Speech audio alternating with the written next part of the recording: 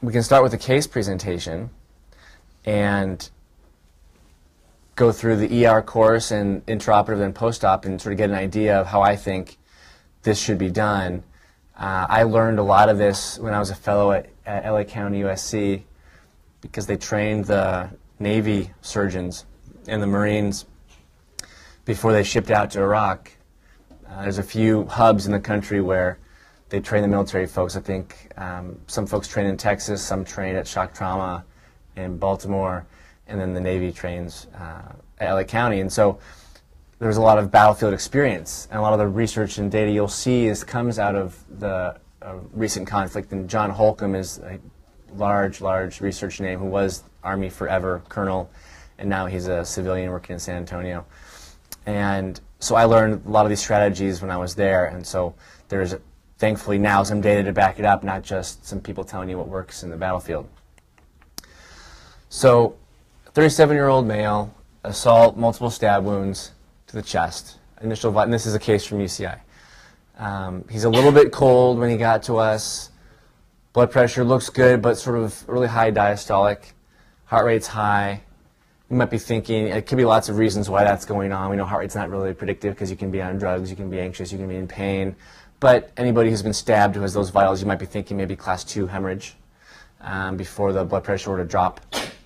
So on exam, bless you, we check his airway, decreased breath sounds on the left, the stab wounds were on that side of his body, palpable pulses, we knew the blood pressure in the field was decent, disability is fine, and exposure for ABCDE shows these stab wounds. And again, you don't have to stop at B in terms of doing your chest tube or your needle when you're in the trauma bay, because we know ATLS says one thing. That's usually when you're by yourself in a rural area and there's no capabilities in your hospital and there's a nurse who can hand you things. So you have to do things very sequentially. In the trauma bay, we've got 5-6 people who can do things, and so a lot of it happens simultaneously, and you can do this assessment pretty quickly. Now, if someone had a compromised airway or their blood pressure was an issue, you might approach this sooner. But it just is useful information to even see the stab wounds. So supromedial, so above the nipple and medial to the nipple. So you're technically in the cardiac box, which is from the clavicle to the costal margin, between the nipples anteriorly, tip of the scapula posteriorly. You can hit the heart. Obviously, it could just be the lung. Could be some great vessels. And then left axilla, thoracoabdominal, means between the nipples and the costal margin. So you could have abdominal injuries if the patient's in expiration, diaphragm's high, you can hit something underneath the diaphragm. Fully inspiring, the diaphragm's lower, it probably wouldn't. So that gives you lots of causes for decreased breath sounds or hypotension.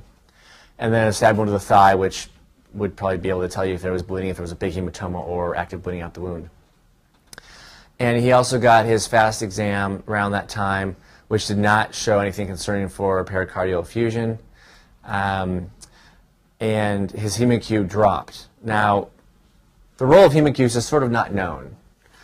And the only data I've seen, I haven't looked in a while, but when I was starting out here, I wasn't used to that practice because I hadn't been doing that in other hospitals I worked in. So about 5 years ago, I looked at the data, and there was a study presented around that year at the AAST, our big trauma meeting, that showed that a value less than 10 is predictive of someone needing blood. But sort of like CVP, that most patients are higher or they're dropping, or there aren't a lot of people who fall into that range because people don't re-equilibrate that quickly. Their hemoglobin doesn't drop right away until you get your sort of transcapillary refill or you get your fluid resuscitation. If you're not using blood, you're using crystalloid, then you dilute out your hemoglobin, then it will drop. But early on, it's usually not less than 10. So that's not the most useful, but I think a dropping one, at least anecdotally, I think helps. Now, that's a great research study one you guys could do in your required projects. That would be very, very useful and something you can add to the literature. You've got lactates and blood gases on your trauma patients. You've got serial H&Hs. That's a good study. So the patient also had a history of being stabbed in the carotid artery. So he's been back and forth. So with this information, we're obviously concerned about bleeding and or into the chest or a pneumothorax or something in the abdomen potentially. It did not show anything on the ultrasound in the abdomen. But for me, the FAST of the abdomen is really useful if you're hypotensive. If you're not hypotensive, you're going to probably get a scan depending on the circumstances, a CAT scan.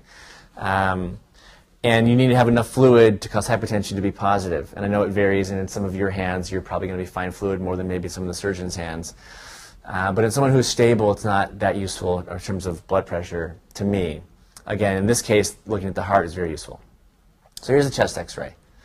And very clearly there's haziness. And if someone's laying flat, supine, then it's not going to be a line. If there's a hemothorax, it'll be hazy like this. So a pleural effusion look the same way in the ICU. Hopefully all your patients are sitting upright in the ICU. If they're not, you're doing something wrong, or they're coding. So you're probably doing something wrong. No. So this is how it would look if you had a lot of fluid in the chest. And so we know someone may be class 2 hemorrhage, which is what % blood volume loss, potentially? What's that? Yeah, greater than 30 would be class 3 hemorrhage with hypotension. So 15 to 30, 20 to 30%. So in a 70 kilogram person, that's how much blood? Like a liter, yeah. So that is sort of class 3 hemorrhage would be 1,500 mLs generally. So at least. So could there be a liter of blood in the chest? There? Yeah, probably. The chest probably holds 3-4 liters.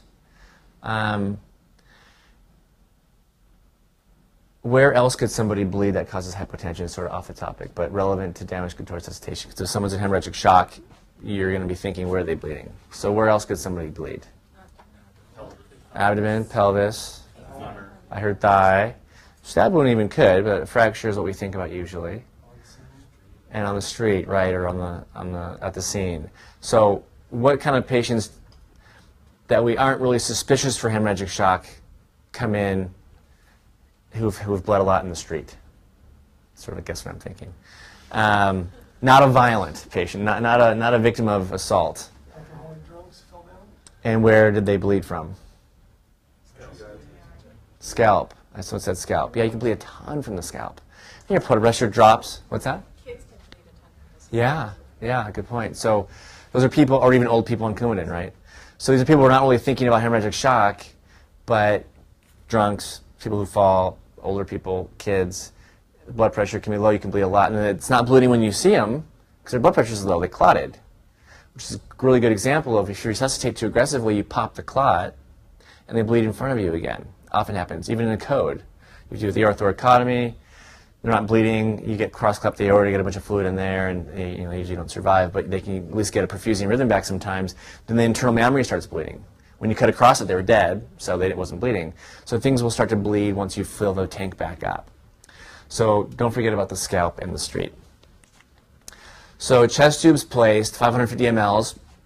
I guess I would think there might be more, based on the X-ray and the history, and then probably class 2 hemorrhage. Then the blood pressure dropped. So that also doesn't make a ton of sense. You should have improvement if there's any tension, whether it's some fluid or air in there. And he gets a unit of blood, and we auto-transfuse in the pleurovac about 2/3 of what came out. And this is something you guys should all be aware of. This is probably the most ideal resuscitation fluid you can imagine. It's fresh whole blood, which used to be used prior to World War II when they had to ship blood products over to the conflict. It was easier to store blood in different components, and then you also didn't waste it. If you didn't need all of it, you could just give pack cells, you could give clotting factors, different things. So for multiple reasons, it was sorted, and then for commercial reasons, it was kept that way because you could charge a lot more for 5 different types of products than you could for fresh whole blood. So, and some things don't need to be used. So there's some benefits to it, but you lose out on the ideal resuscitation fluid is fresh whole blood, which you can only get from the walking blood bank in military conflicts, which are soldiers. They find out someone's been shot, dog tags have blood types. They put a call out to all the soldiers on the base, whether it's a far forward unit or a regular military hospital, and they all show up with that blood type and they donate blood and they use it. Warm, fresh whole blood. And so this is your way you can do that in your patients. It's ideal. Cell Saver isn't even as good, which we use in the OR, because you're going through a circuit, the pump, and you can have some breakdown of platelets and blood product and red cells, and there's an inflammatory response, kind of like being on cardiac bypass. So this is great to do, and it's not really a pleurovac, I guess technically that's a brand name. It's, what's the chamber we use here? It's a different brand. I'm blanking, but that brand is the one that you can auto-transfuse. You can't not auto-transfuse a pleurovac, so maybe the name will come to me. But you have to ask for the correct one. In the ER, techs and nurses always knew how to do it better than anybody in the ICU, so they can hook you up. Then we use crystalloid boluses, small amounts, just to keep the blood pressure 80 to 90. And this is sort of another sort of term called permissive hypotension, which is part of a damage control treatment strategy or damage control resuscitation, which is you don't want to pop that clot off. And if someone's blood pressure is 80 to 90, how can you figure that out on physical exam? What's that? I heard pulses. Which one? Radial is 80. Right. What would femoral be? 70. And carotid would be 60. Good. So if your radial pulse is present, you're probably at least over 80. Someone's talking to you, they're probably over, and they're not disoriented and lethargic, they're probably over 80, excuse me. You mentioned contraindications to autotransfusion because I don't think they see it. Well, if there was a dirty cavity, which for the chest is not too common, if you have communication through the diaphragm with a viscous injury, it could be considered technically dirty. Is there something else you were thinking of, Christy? Like if you're thinking bowel contents. Or Yeah. basically, yeah. So there isn't commonly that communication issue, but if you have that one in the thoracoabdominal area, it's technically possible that there could be an issue from the abdomen as well. And in the OR, that's an issue with the blood that we suck out. So I personally don't like to give a lot of crystalloid. And what I was taught at County from Peter Ree, who you'll see his name on some of these papers, he's the chief of trauma now at Arizona. He was in the military for a long time on the Navy side. And he was sort of a guy who, sort of cowboy-esque. He was a resident here at Irvine, a surgery resident. And he likes to say and do things sort of to cause a ruckus or for effect at times. He's really controversial. But he simulates discussion, and a lot of what he says is pretty smart. And he does think outside the box, which is important.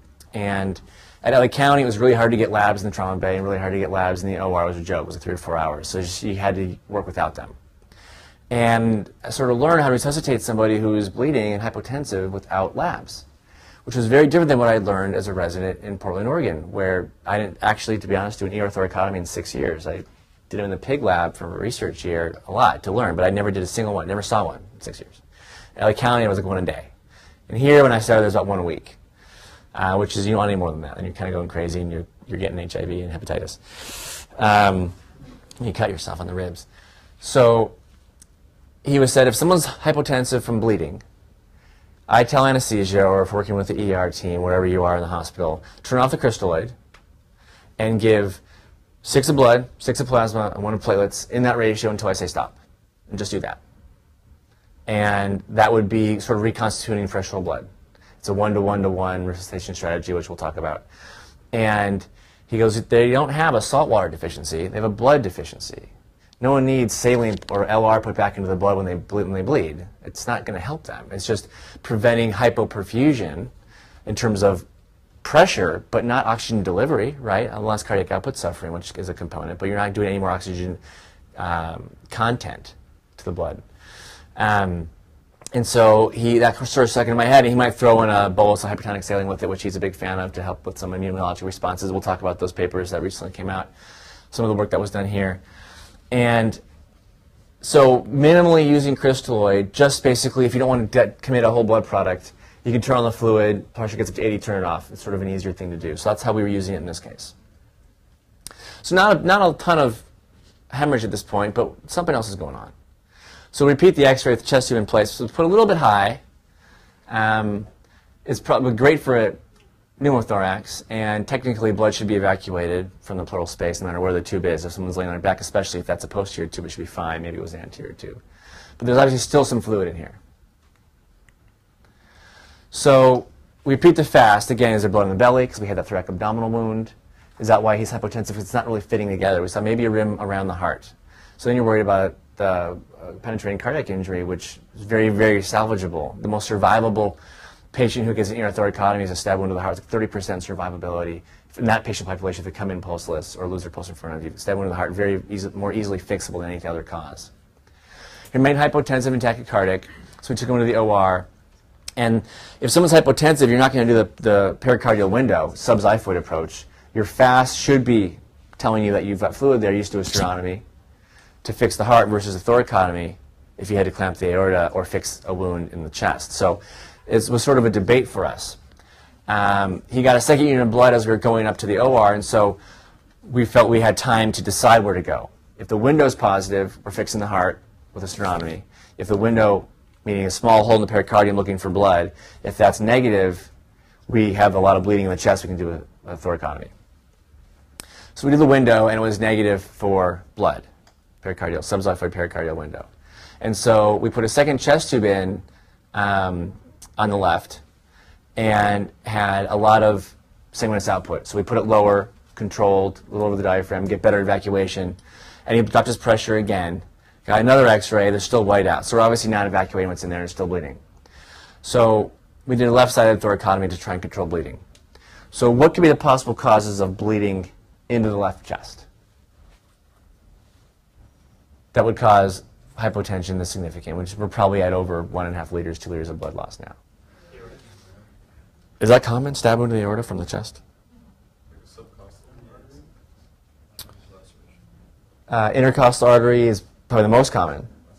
The aorta, to get it from here, you'd have to maybe hit the arch. You could. It could be a mammary. It would probably be another good guess. To hit the aorta from here to here, you're going to have to hit the heart first. So it's really not too common to hit the aorta, but it's possible. Maybe laterally, this wound could have gone and hit the aorta, but again, you're probably hit the heart first. This is a wound that's not in the cardiac box, but at UCI, I had a stab wound to the heart that came from the patient's axilla. And it was deceiving because the ultrasound was negative, but the patient had a hemothorax. So if there's a hole in your pericardium, it's not going to stay in the pericardium, it's going to go into the chest. So you can't rule out a cardiac injury if you have a left hemothorax and a stab wound to the left chest. So we did a window, it was positive, we did a sternotomy. But, so you could hit the aorta, but that's not very common. Intercostal, mammary, more likely. What else? Could be the heart, as I said, bleeding into the left chest, but the window was negative. The window would have some blood in it if there's a pericardial injury. It wouldn't all leave completely. Any other causes? What fills up the majority of that space? The lung. Does the lung usually bleed 1 to 2 liters? Does it have enough blood supply to do that? Yeah, all the blood in the body goes there. It's a really high amount of cardiac output. Obviously, everything goes through there. But is the lung a common cause of this? Who votes yes? Hands up. Is the lung a common cause, more than 20, 25% cause of hypotensive bleeding in the left chest? Raise your hands. Okay, why are we not raising your hands? No one's given me an answer yet. Why is it not a common cause? It's the most commonly hit thing because it's the biggest. So why do you not think it's a cause of hypotension?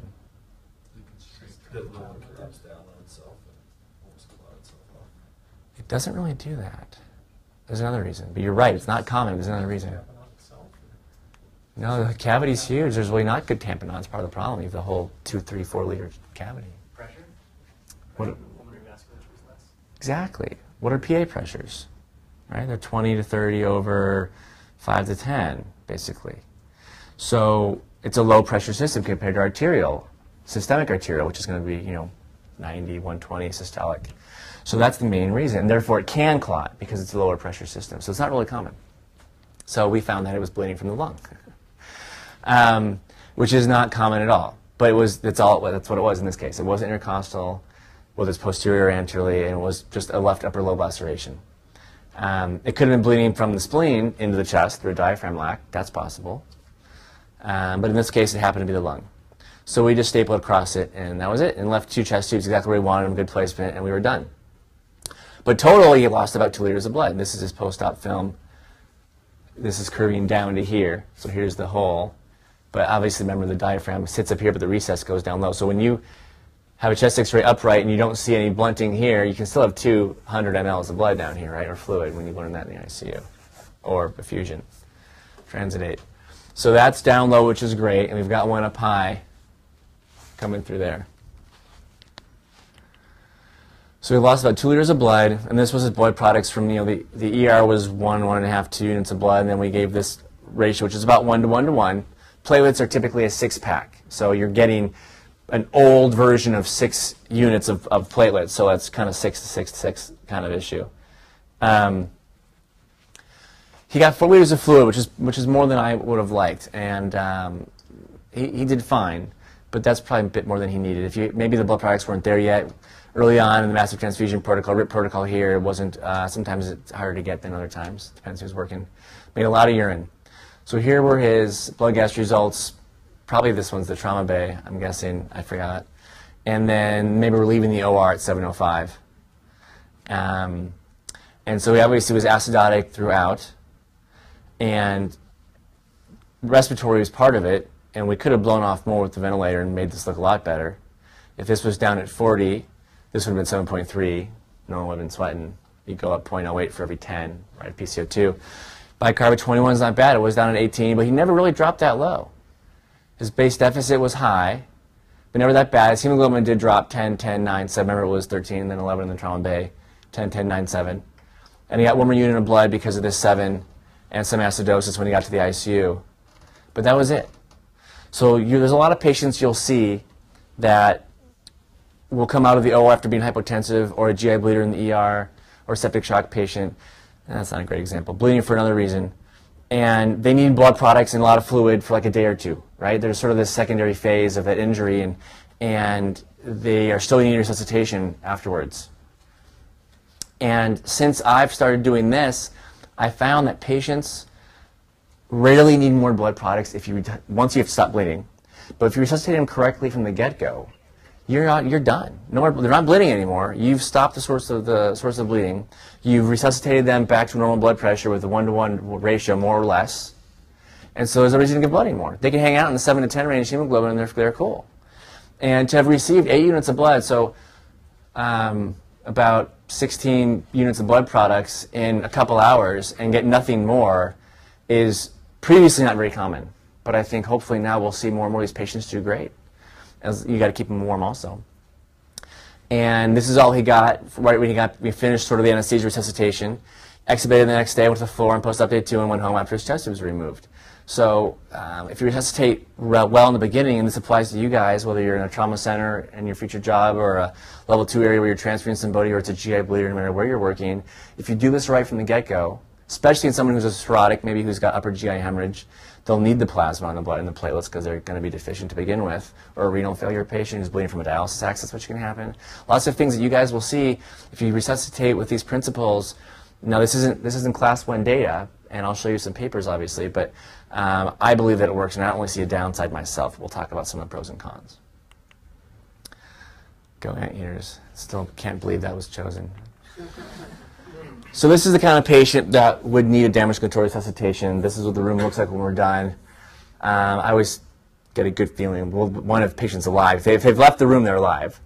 So because if they're dead, they stay there and get put in a black bag, and the coroner comes. But if you're leaving and the room looks like this and they're still alive, that's usually probably was a good time, and everyone worked hard and did a good job, and that's always good. Where's the weird? I don't know. This is something from Ben Taub, actually. As I got this slide from Marty Schreiber. You'll see some slides from OHSU where I was a resident. This wasn't from there. So these are some pretty seminal papers done in various time frames. Obviously, going back to '93 even, and I only included this because I had the good fortune of working with a lot of folks on here. The middle paper is from UCI, but Trunkine Mullins in Portland. I learned a lot from them, and then Schreiber, and in Portland later, and Peter Reed from LA County, and then Hoyt, Snat, and Wilson here. And interestingly, these guys would say, if you don't swell, you can't get well. That was sort of the post-Vietnam era of folks, and these guys were military surgeons. And that's where Da Nang lung was originated, and ARDS was originated in surgical patients, was getting too much crystalloid, or even albumin was used back then, and that came out of sort of Korea and Vietnam. People would die in the field in World War II, but once they had helicopter evacuation, which was MASH, Mobile Army Support Hospital, they would fly them on helicopters, they could save people. And they started using crystalloid, and then even more so in Vietnam, and then they get massive crystalloids. They would swell Michelin Man, ARDS, they pee it off like a week later. And the way I was taught to resuscitate and use blood products was you give up to 10 units of blood based on what the labs tell you, what the INR is, what the platelets are, what the fibrinogen is, hemoglobin is. That's what you decide to give for your next round of blood products. Then you check the labs again when those finish in 2 to 4 hours, and you go from there. You're 2 to 4 hours behind if you're doing that. which is very different than Peter Reed telling me, I don't care what the labs are. If you're hypotensive from bleeding, just give blood, 6, 6, and 1, until I say stop. And it's a very different way of learning things, and that's changed over the course of time from the 90s to the 2000s. This paper was well before its time, and we'll talk about it. So the major causes of bleeding in trauma are, the most common cause is head injury, but some of those are early and some of those are late, and then the second would be hemorrhage, or a combination of the three. And the late deaths can be multisystem organ failure. And then the peaks we hear about, this has somewhat been debated. It depends on how much coroner data you use and how many people from the field are getting captured by your data versus those who died in the hospital. And again, people die at the scene, the majority die at the scene. And then this would be emergency care, and early on this is probably from bleeding, maybe some brain dead people. And this is going to be brain death and multisystem organ failure, or withdrawal life support on someone who's got a bad neurologic injury. So if you can work on hemorrhage, you can obviously prevent this, and the resuscitation strategy might affect this, because there can be downsides to a resuscitation that's crystalloid based that dilutes you out, causes acidosis, makes you cold if it's not warm fluid, gives you coagulopathy. It can cause you to not survive early. And if you do get through the early part with a less than ideal resuscitation, you might still die later from organ failure from all the inflammatory response you're getting from the persistent ischemia that gets reperfused when your blood pressure is better, or the results of the crystalloids, which are a drug. Blebby fluids are a drug. They're of something that's synthetic that affects the body physiology. It's a drug, and they can have a negative effect. So the questions that come up in terms of resuscitation are, what should you use, how should you give it, and stop the bleeding? And as ER physicians, you can sometimes control bleeding, but you can definitely be involved in these two decisions for sure. And the old thinking, what ATLS still teaches, although there's some talk about permissive hypotension in non-head injury patients, because you don't want to decrease cerebral perfusion pressure while you're tolerating a lower blood pressure. So those will end up being tough patients. It would be low blood pressure, 2 liters of crystalloid, saline or LR, depending on who taught you. And then you can maybe use colloids or hypertonic saline. These are good arguments. We know albumin, the SAFE study says it doesn't matter, and therefore because it's expensive, maybe it's bad. And there's actually a trend towards higher mortality in trauma patients in the SAFE study, which was the large Australia, New Zealand randomized control trial using albumin versus saline to resuscitate in the ICU. Some issues with that study. But the trauma a priori randomization criteria, it wasn't a subgroup analysis. They randomized based on trauma. And it showed a p-value of like 0.08 or 0.07 for a higher mortality in the albumin group. When they subgrouped that, it was pretty much the head injured patients that did worse. So head injury, albumin, probably bad. That's class 2 data. And the problem with that study also is they didn't use it as needed for hypotension or, based on having a low albumin, or they didn't respond to crystalloids, so let's try albumin. They didn't use a real-world approach. They always got albumin or they always got saline for 28 days. That's ridiculous. No one does that. So it was a way of having a controlled study, as controlled as ARDSNet typically is, which you have to eliminate variability to study it, but it's not really real world. But it's worth at least thinking. Septic patients did better. Trauma patients did worse with albumin. But that's obviously a decision you can make sometimes. And I personally will use it in hypoalbuminemic or hypoproteinemic patients with ALI, lung injury, or other organ system failure. We have a lot of liver failure transplant patients at Cedars, so that is people who obviously need some albumin at times. So there are times to use it. But the SAFE study sort of poo-pooed it as a general fluid, but that was sort of not going to be done anyway. And then you can use blood products in what ratio and when you give them. How do you give it? Wide open 2 large bore IVs, enough to adequately perfuse but not too much is another strategy, or going with permissive hypotension or a hypotensive resuscitation. And something Don Trunke, whose name was up there, taught us as residents in Portland, and Orange County is actually famous for trauma in a not ideal way in terms of trauma centers forming. It was UCSF had a trauma center and a trauma system locally, and I think West was the lead author, and Orange County didn't at the time have an organized trauma system. So they did expert panel reviews of death records, which was the old way of doing comparisons of trauma. And then they had all the statistical models now that you guys use and we use for different things, and that's how we now compare expected outcomes. But back in the day, they had experts say that was preventable, that was not preventable. So they compared more data from Orange County versus UCSF and found a much higher preventable death rate in Orange County with a non-organized trauma system. So that led to a lot of impetus to have one. And Orange County wound up having one of the first organized trauma systems, which is very organized now. I think much more organized than LA County. Part of that is it's limited to 3 hospitals and the leadership and folks who've worked here. But a very organized EMS system now. But that was one of the studies that was done. And Trunky's, again, been a war surgeon, and he was the, I think, chief, I don't forget the term, but chief medical officer for the first Persian Gulf conflict. And he would walk in the trauma bay, gray-haired guy, he's got his reading glasses and his sweater vest, looks like Mr. Rogers, and he would walk up to, he loved the old ladies that fell down, and he'd shake their hand, and he'd go, "How you doing, Mr. So-and-so?" He'd go, "Yeah, yeah," and he'd be testing everything. His finger's on the radial artery, he's talking to them, and he's feeling if they have cold and clammy skin, and if they can grip and follow commands and interact. So you've got mental status, you've got blood pressure, and you've got perfusion by shaking someone's hand and talking to them. And if they had all that, he'd sit there, he didn't care what you did, you weren't going to hurt the patient, he would just sit there and write his note, and then you kind of make jokes, make fun of you, and talk to the old ladies. So that would be enough. Enough is a radial pulse, and they're talking to you, and they don't have signs of shock, which would be cold, clammy skin. Why in California would someone be cold or wet? It doesn't rain, and it's not cold. So if they're wet and cold, they're in shock, and it's because they're bleeding. At least you have to assume that in trauma, right? At least at first. Okay. And from a surgical perspective, stopping the bleeding is obviously crucial. So here's some data. People always talk about LR being worse. They heard somewhere along the way that LR is bad, it causes more apoptosis or blah, blah, blah, blah. Well, Peter Ree figured out the reason for that. And this did a lot of pig model. We've probably killed, I don't know, 5,000 pigs. There are some things that can come out of animal research. Not a lot of it translates. We all like translational research, right? But there are some things that you can learn from this.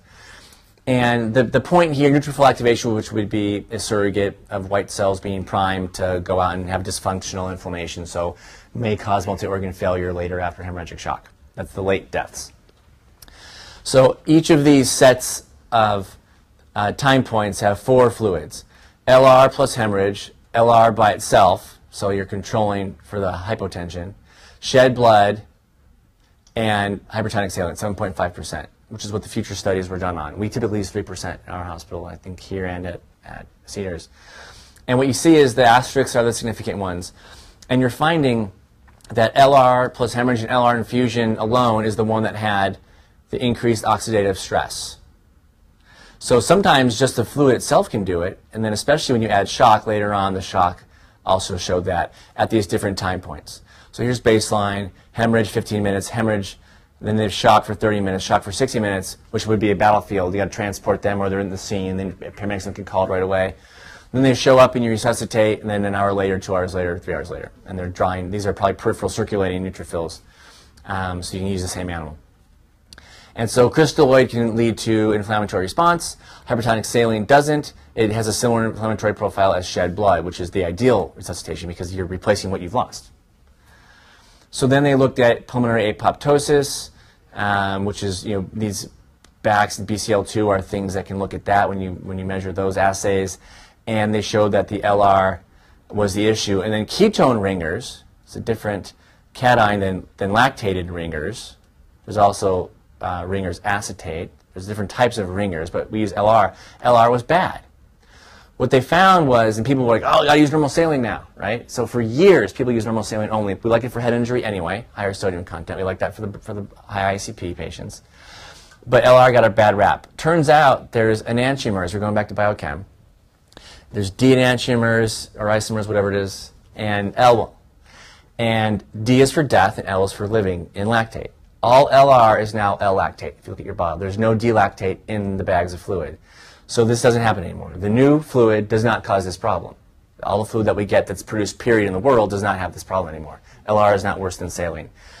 Something I learned doing hemorrhagic shock experiments with liver lax when I was a resident, comparing LR versus saline, which again, a lot of folks who learned this wanted to disprove those myths that having LR is bad, because we thought it was better for some reasons, showed that if you resuscitate to a pre-injury blood pressure, randomized, blinded to which fluid it is, blood pressure drops, turn on the pump, give fluid, blood pressure gets back to the MAP pre-injury, and you turn off the pump.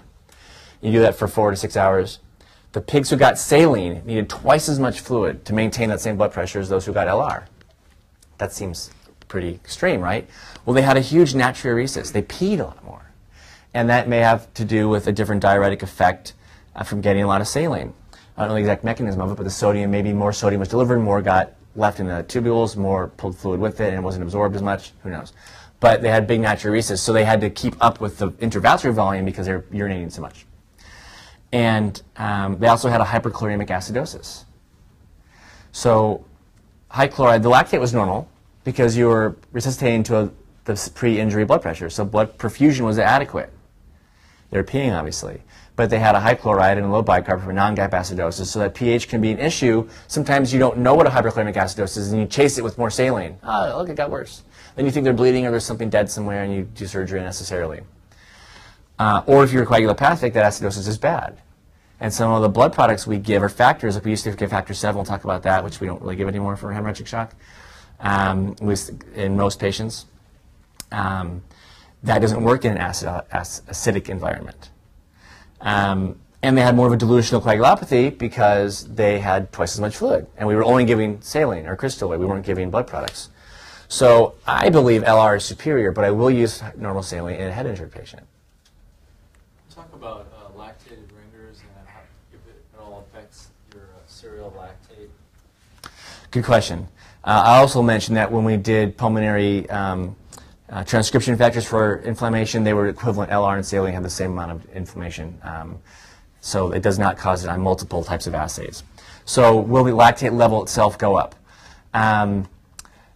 In the pigs who got a really large volume of fluid, the lactate was a little higher. Still, I think normal range, but normal can be like 2 to 3 or something.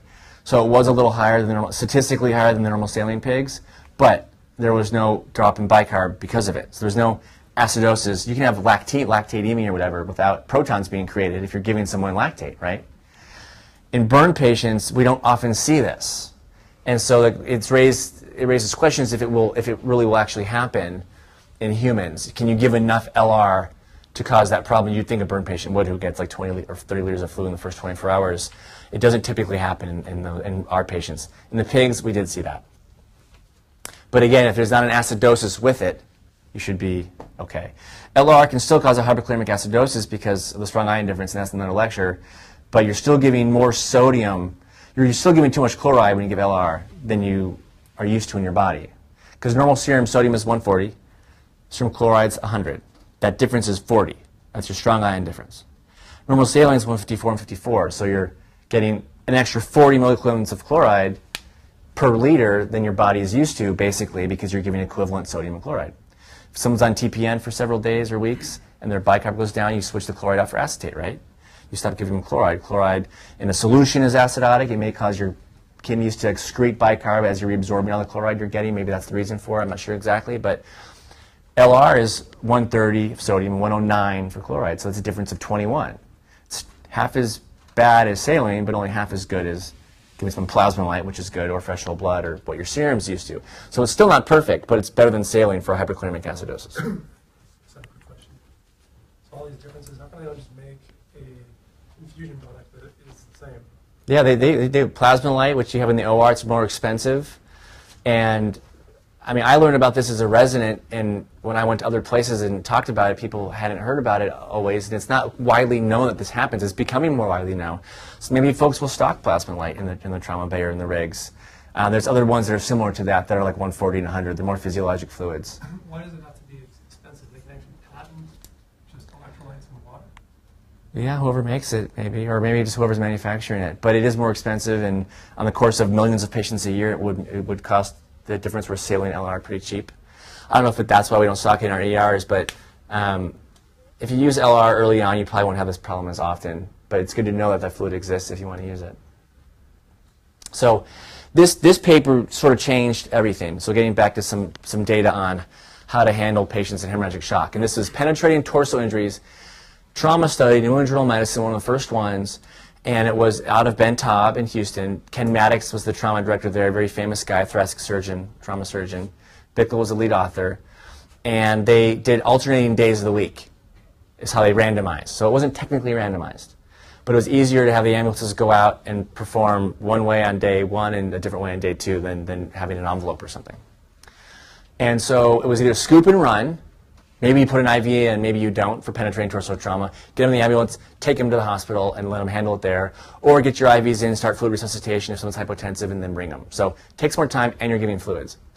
What they found was, and they were using Ringer's acetate as not LR, so there's less acidosis issues potentially, or inflammation issues as well at the time. This was an old study. So pretty good distribution of patients. People, before they arrived at the hospital, received about 1 liter versus less than 100 mLs, which makes sense because they're giving fluids. In the trauma bay itself, in the trauma center, in the ER, they also received more fluid.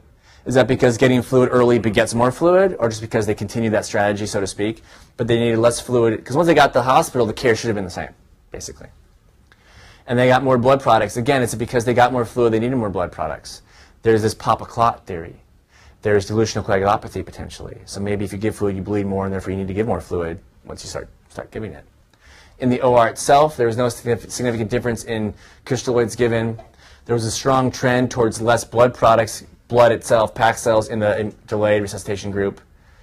No difference in plasma or platelets. No difference in autologous or cell saver transfusion. No difference in colloids. And in terms of how fast fluid was given, it was slower, so that might signify adding everything together, all these trends come out to be less fluid in the delayed resuscitation group. So you give them a little bit if they need it, but just try and stop the bleeding and then give them fluid. Because again, if you give them fluid, even blood products, while there's a hole in the vessel, they're still just going to keep bleeding out of it. So your goal is if they're alive when the paramedics get them, they're probably going to be alive to get to the OR if you do it really quickly. And so you get fluid as minimally needed. And here's the data that really turned the trauma world upside down. And it's been hard to repeat. Folks are trying to do another large study now to look at this. But the blood pressure was lower on arrival, which makes sense. They weren't giving as much fluid. Hemoglobin was higher, though. Interesting, right? You're not diluting it out. Because it shouldn't drop unless you give fluid for several hours. Platelet count was higher. It's not diluted. PT was lower. It's not diluted. PTT was lower, not diluted. pH was unchanged. Okay, so this is not causing hypoperfusion in a bad way. Or maybe there was a little bit more hypoperfusion here, but you're giving chloride here. I'm not sure what the makeup is of Ringer's acetate, but it's probably the 130 and 109 ratio, I'm guessing, like LR is. And then bicarb was unchanged. So you're perfusing enough, but you're not diluting out your blood products. Okay, so they're making an argument. And then outcomes, survival benefit. How often do you see survival benefit in a study, especially a pre-hospital study? Really, really hard to prove. And partly why this was attacked was because it was sort of heresy. Well, you have to give 2 liters of fluid. HTLS said so. And this showed it improved survival, 70% versus 62%. And then when they excluded early death, they stayed in the hospital less likely, less long, not in the ICU, but in the total hospital stay. And there was a trend towards less intraoperative blood loss, but not significant. So they had improved outcomes, and there's maybe a reason for that in terms of all the arguments if you look at them. So that gets into the argument of the bloody vicious cycle of the coagulopathy of trauma. And now there's some articles on acquired coagulopathies. Yeah? Just a quick question. What was the mean time in the hospital?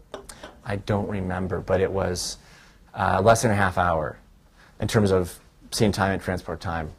I'm thinking in the teens in my head. I don't remember though.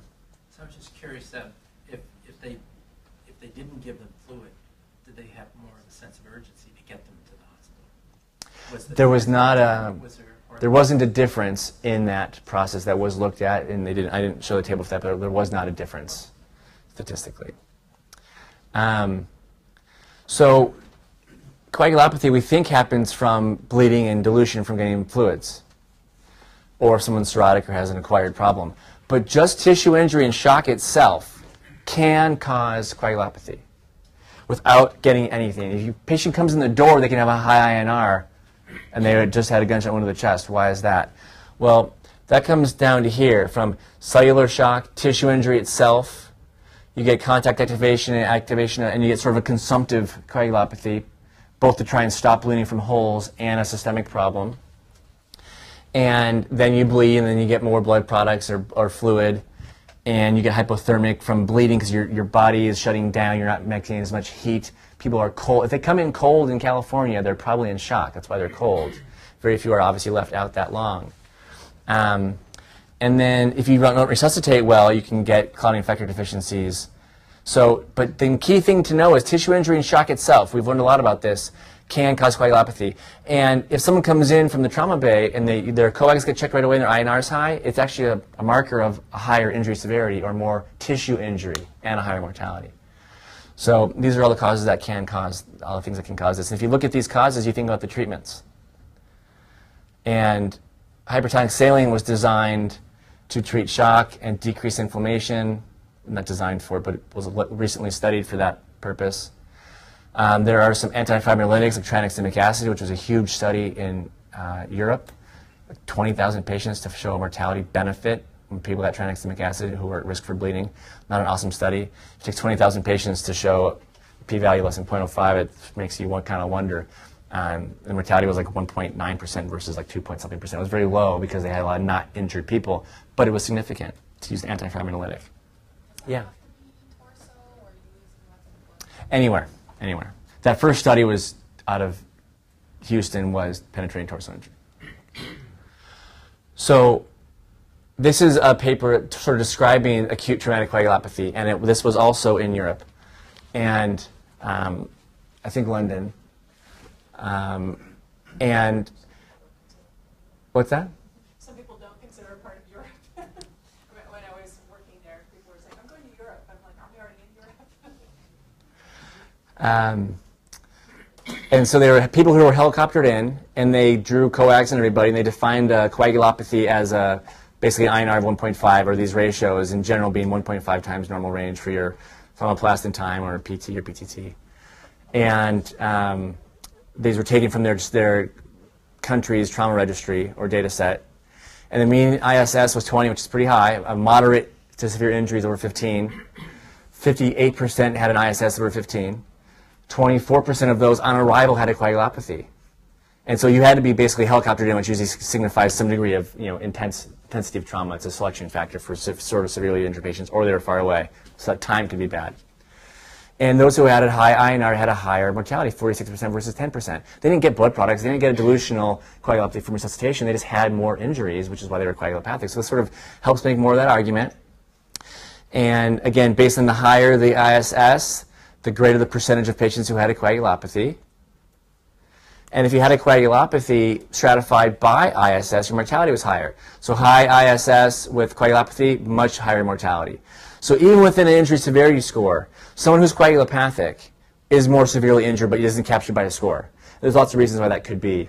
Pre-existing disease, multiple holes in the same cavity. You only get credit for one injury per cavity, right? So if you have a gunshot wound to the chest, transmediastinal, heart, cava, lung, spinal cord, you get one score for that entire cavity, but you have 4 or 5 injuries. So that's not, ISS has limited limits with penetrating trauma, for sure. So, but it's making an argument for the coagulopathy. So these early massive transfusion protocols, as I described sort of when my training has sort of evolved over this period, was early crystalloid by ATLS. After 10 or more units, you start giving blood products. And you should start giving plasma after 10 units, or when your INR is high, or maybe 1 unit for every 4 units of blood. And these were things that were talked about more historically, and probably are still done in many centers. And platelet transfusion when the count's low. But again, if you're waiting to draw blood, and then you're waiting for the labs to come back, and then you're waiting for the blood products to show up, that's 2 hours at least behind the physiology represented by those labs. So you can do it sort of empirically. Here's a paper out of UCI that was basically before and after study. Halfway through the study, in the early 90s, they created a massive transfusion protocol, or RIP protocol you guys have heard about. And it's evolved more recently to reflect the 1-to-1-to-1, but it at least was a massive transfusion protocol to send some blood products and have the pathologist be on board. And they wanted to see if patients who had a 50-unit resuscitation in the first 24 or 48 hours, I think 48 hours, if you receive 50 units of blood, you obviously have a very high mortality. They want to look at those patients alone. Some people think they're not salvageable. Clearly, there can be lots of survivors. But this was a survival over time. And the peak was in 1996. And I'll make a joke about that in a second. But it sort of increased over time steadily. They said, let's just draw a line in the sand in 92 and do a before and after, which is somewhat arbitrary, but nonetheless. They showed that in each injury severity score category, the more survival was higher. Only this one was significant for the lesser injured patients. And again, you're sort of limited by numbers. I think it was only 40-some patients because there aren't that many that get 40, 50 units of blood. So over like 10 years, There's only like 4 or 5 a year, right? So it's hard to show statistical significance. But the overall mortality combining the groups was significantly lower mortality, higher survival. So what happened in 1996? Mike Lacko became the trauma director. So you can give him all the credit. So here's some tables from there. If you can't, I think you guys can probably see them, small room. So what this basically meant was those who survived had lower red cell to platelet transfusion ratios, meaning relatively more platelets in the survivors. So lower red cell ratio and lower red cell to plasma ratio, 1.8 versus 2.5. This one was only a trend. More FFP, trend again, but suggesting they started giving more blood products, not just packed cells. And then in the before and after, what was the strategy used? There was, again, significantly fewer red cells. This is the after. Fewer red cells per platelet transfusion and fewer red cells per FFP. This is the p-value, again, only a trend here, but significant for platelets. So more people were getting platelets clearly going on there. And over time, was there a good R value? Our correlation coefficients are only great. If your R value is not over 0.8, you're probably not doing very well. This one was significant. So people were getting more platelets, for sure, was the big difference that happened. They also started trying to control hypothermia and have damage control surgery techniques. So there was shorter time to get rewarmed, and time in the operating room for the first surgery was lower, and the second damage control take-back was lower. So they're trying to warm, they're trying to use warm fluids and blood products, they're spending less time in the OR, less time open, getting cold, and using more platelets and maybe more plasma. And they felt that maybe this was sort of the factors contributing to the improved mortality, improved survival, were more efficient and effective rewarming, improved use of damage control techniques, and using blood product resuscitation. This study is well before its time. No one wrote about this until the second Iraq conflict after this point. So this happened in 1999, this paper, which is data from the early 90s. So this paper was well ahead of its time, but now it gets quoted a fair amount. So this was some work that was done at Irvine, which is always nice to hear about. So this is more of a computer model based on some animal research and some human studies, trying to predict at what point do you get coagulopathic? At what point will you start having not suboptimal clot formation? And based on how many units of packed cells you get and FFP. And this sort of defines the crossover time, or the critical interval is the total number of minutes during which a client test is subhemostatic. So when you start coming off the floor, basically, into the gray zone, you're starting to become coagulopathic. And that happens that if your ratio of packed cells to plasma, it should be 3:2, which is 1.5 packed cells to plasma, or 0.66 plasma to packed cells, 2:3. So much lower than even the study that was published out of Irvine, and it's between 1:1 and 1:2. So meaning 1 plasma per packed cell to 1 plasma per 2 packed cells puts you sort of in this ratio of 2:3. And this is a model that sort of supports that. More things making a good argument. So if you also don't give any plasma and you're at your 3rd unit, it's going to be hard for you to correct the coagulopathy. So you need to start giving it early. Which is why the protocol here will send up, you've got some, do you have blood in the ER yet? In the fridge? I know something that's been worked on. But you can get your uncross-matched blood very quickly. But now the blood bank here keeps thawed plasma at all times that you can get 2 units right away if you want. And it's, I think, AB, universal recipient plasma, so there's no reactions. And then they go type specific after that, or tried to. I think they switched to B, is it, after that? And so you can get plasma early here. You don't. It's not just for trauma patients, if I don't want to speak not working here anymore, but I believe it was designed to be used on people, not just trauma patients. So GI hemorrhage or other people can use this to get plasma early. Otherwise, you're waiting for tap and cross. They got to thaw it. It's an hour. It's too late. So get the thawed plasma. So here's some study out of the second conflict looking at retrospectively ratio of plasma to packed cells. And again, this is reversing the ratio. The last slide said 3:2. So now it would be 2:3, or 1 to 1.5. And so you're looking at a low plasma ratio, very low plasma amounts given, high mortality. Medium amount of plasma given 1 to 2.5, whereas there's a high 1 to 1.4, which would be similar to that model you just saw, basically. So improved mortality when people got more plasma compared to red cells. Retrospective data worth creating a hypothesis. So they also looked at very specific subgroup analyses, excluding different types of trauma, to exclude thoracic trauma, exclude neurotrauma, exclude those who got whole blood because it could be helpful, exclude those who got factor 7A because it could skew things. We know now that doesn't probably help. But in a limited resource capacity, maybe it's good when you can't carry a bunch of blood products with you in a far forward thing. So again, having a lot of plasma had the lowest mortality in every subgroup analysis. So it's good to see that it's consistent and holds up. But again, it's not as good as prospective data. So damage control resuscitation is permissive hypotension, judicious use of crystalloids. Again, caveat for head injured patients because you don't want to decrease the real perfusion pressure. Because the two worst things, the things you want to avoid in head injury are hypotension and hypoxia. Any single event of either one of those can increase mortality in some large series that have been done. Again, it's not awesome data, but it makes sense to avoid that. Stop the source of bleeding, and that may be easier to do if you aren't flooding the intravascular space and popping your clots off. Early blood products, and not just packed cells. A 1:1 to 1:2 ratio is good. And again, a unit of platelets now, or a pheresis pack, is a 6-pack, so it really is 6 to 6 to 6. And then 1 of cryo if you want. Cryo is optional. And then I give calcium for every sort of 4-ish units of blood of packed cells because of the citrate that it's blended with to prevent it from clotting. If you don't give the calcium, you can also have hypotension for that reason. One pearl to have in the ER or the ICU, I learned on cardiac surgery, is the opposite of a calcium channel blocker is calcium. So if someone's coding you know what to do or someone's hypotensive who can't get control of it, give them a gram of calcium push and you'll get some time to figure it out possibly. And it's obviously relevant for the clotting cascade also. That's a good board question too, is like you get paresthesias, the patient's getting paresthesias or something like that. What's going on? They're not hyperventilating from the transfusion, they're getting hypotensive. Okay. All right, good to know. There is an ongoing discussion about what should you do if someone does not need 6 units of blood. Because again, the argument is you need to give plasma early within your 3rd to 4th unit or you're going to get coagulopathic. But if you don't need a lot of packed cells, you're wasting the plasma. But how do you know who's going to stop bleeding shy of 6 units of blood? Hard to know. And the reason this is an argument is LA County had a huge database from the blood bank and then their trauma registry of several thousand patients, and they had several hundred that needed less than 6 units of blood. They looked at how much plasma they got. And they found that those who got more plasma, overall less than 6 units in the first 12 hours, which again, they sort of mined the data. Instead of using 24 hours for their transfusion threshold, they used 12. I know how things work in a lot of these places and studies, having done many of them myself. Where's the sweet spot? Well, it works at 12 with Cal 12, our inclusion criteria. So there's some issues there. It's retrospective anyway.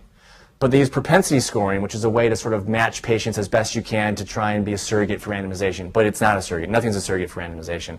But it's the best you can do retrospectively. And with propensity scoring, meaning propensity to die, they try to look at just the effect of getting more fresh frozen plasma. And those who got more plasma had a higher mortality. And actually no difference in mortality, but more complications, more ARDS. The problem is, being able to control for who was sick enough to have the trauma surgeon decide to give you plasma, you can't do it retrospectively. But the argument's at least being made, if you don't need more than 6 units, you shouldn't give plasma. But you got to start early if you're going to need more than 6. So that's the big caveat. So everybody you use blood on, that you order 2 or 4 units of blood, does not need plasma. If you're hypotensive from needing blood, you probably will because that's 1.5 liters, that's 6 units of blood.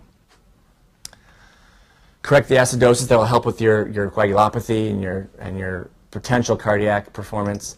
Correct hypothermia. And then, I mean, this is a whole other lecture, but factor 7A, prospective, randomized, multinational study sponsored by the manufacturer, no difference, terminated. Factor 7A, no role in trauma and hemorrhagic shock. Now, Coumadin patient, maybe. Cirrhotic patient, maybe. Different story. Limited, no blood products available because you're a small hospital and you don't have plasma available. It's something to use, maybe. But generally speaking, no role. We started using factor 9 at Cedars. It's like 1/10 of the cost, which is probably because people that want to use factor 7A, and probably has less procoagulant problems, thromboses or MIs or strokes or things that people worry about in these patients. Most of the big studies have not shown there actually are more clinically significant thromboses. A couple of them did in head bleed patients, but yet still there was an improved mortality in the intracranial hemorrhage patients. When they repeated that study, it didn't pan out either, although there was less buildup of blood on CT scans. So there probably are some niches for factor 7A, but not as much as the manufacturer would have liked, and they stopped producing it and advertising it because the study was negative. Other procoagulants, I mentioned tranexamic acid, big study I think in Lancet, worth reading. I'll use on patients who come in on platelets or I'm sorry, aspirin or Plavix, I'll use Amicar to try and reverse that platelet effect. That's not level 1 data by any stretch, but if you give someone platelets and they have Plavix, it's going to affect those platelets, and it's going to keep happening for several days. So that's why we sort of have platelet activating assays, or PFAs, platelet factor antibody, or whatever the platelet function assay is drawn here, and at least it was in all the critical traumas. There's some data that may not be the great assay, but people are trying to figure out a way to control this, and coagulopathy would be from an antiplatelet agent. Hypertonic saline, you should all be aware that 2 huge, probably the biggest trauma studies in this country ever done. Dave Hoyer, our former chair, was sort of the lead senior investigator. Eileen Bolger was the lead author on them. She's sort of an up-and-comer, and he was the senior guy. And in both the hypotensive pre-hospital patient, no improvement in mortality, maybe even suggestion of harm. It was stopped early. And that might have been because they popped the clots, because it pulled fluid in too well, raised blood pressure too well, and people wound up bleeding and having maybe some more blood loss and more blood transfusions in the hypertonic saline group. So that study was stopped. And they thought, well, the head injured patients who are hypotensive, low GCS and hypotensive, that one's going to work. Didn't work. So there's no proven role for this. We often use it for ICP control, which is different than hypotensive resuscitation, but it does decrease dysfunctional inflammation. And then damage control surgery would be get out of the OR as soon as you can and stop the bleeding as soon as you can. This is the RIP protocol here when it was being revised a couple of years, maybe 2 years ago. You guys should all become familiar with it. Don't obviously try and read this, but get a copy from online. It should be easily obtainable, but it has to do with having plasma available immediately. And then make sure the nurses and the trauma team send enough of the blood tubes so that we don't wind up pulling our hair out when the blood bank says, we need another specimen. And this tells you why you guys went into emergency medicine. All right, thanks.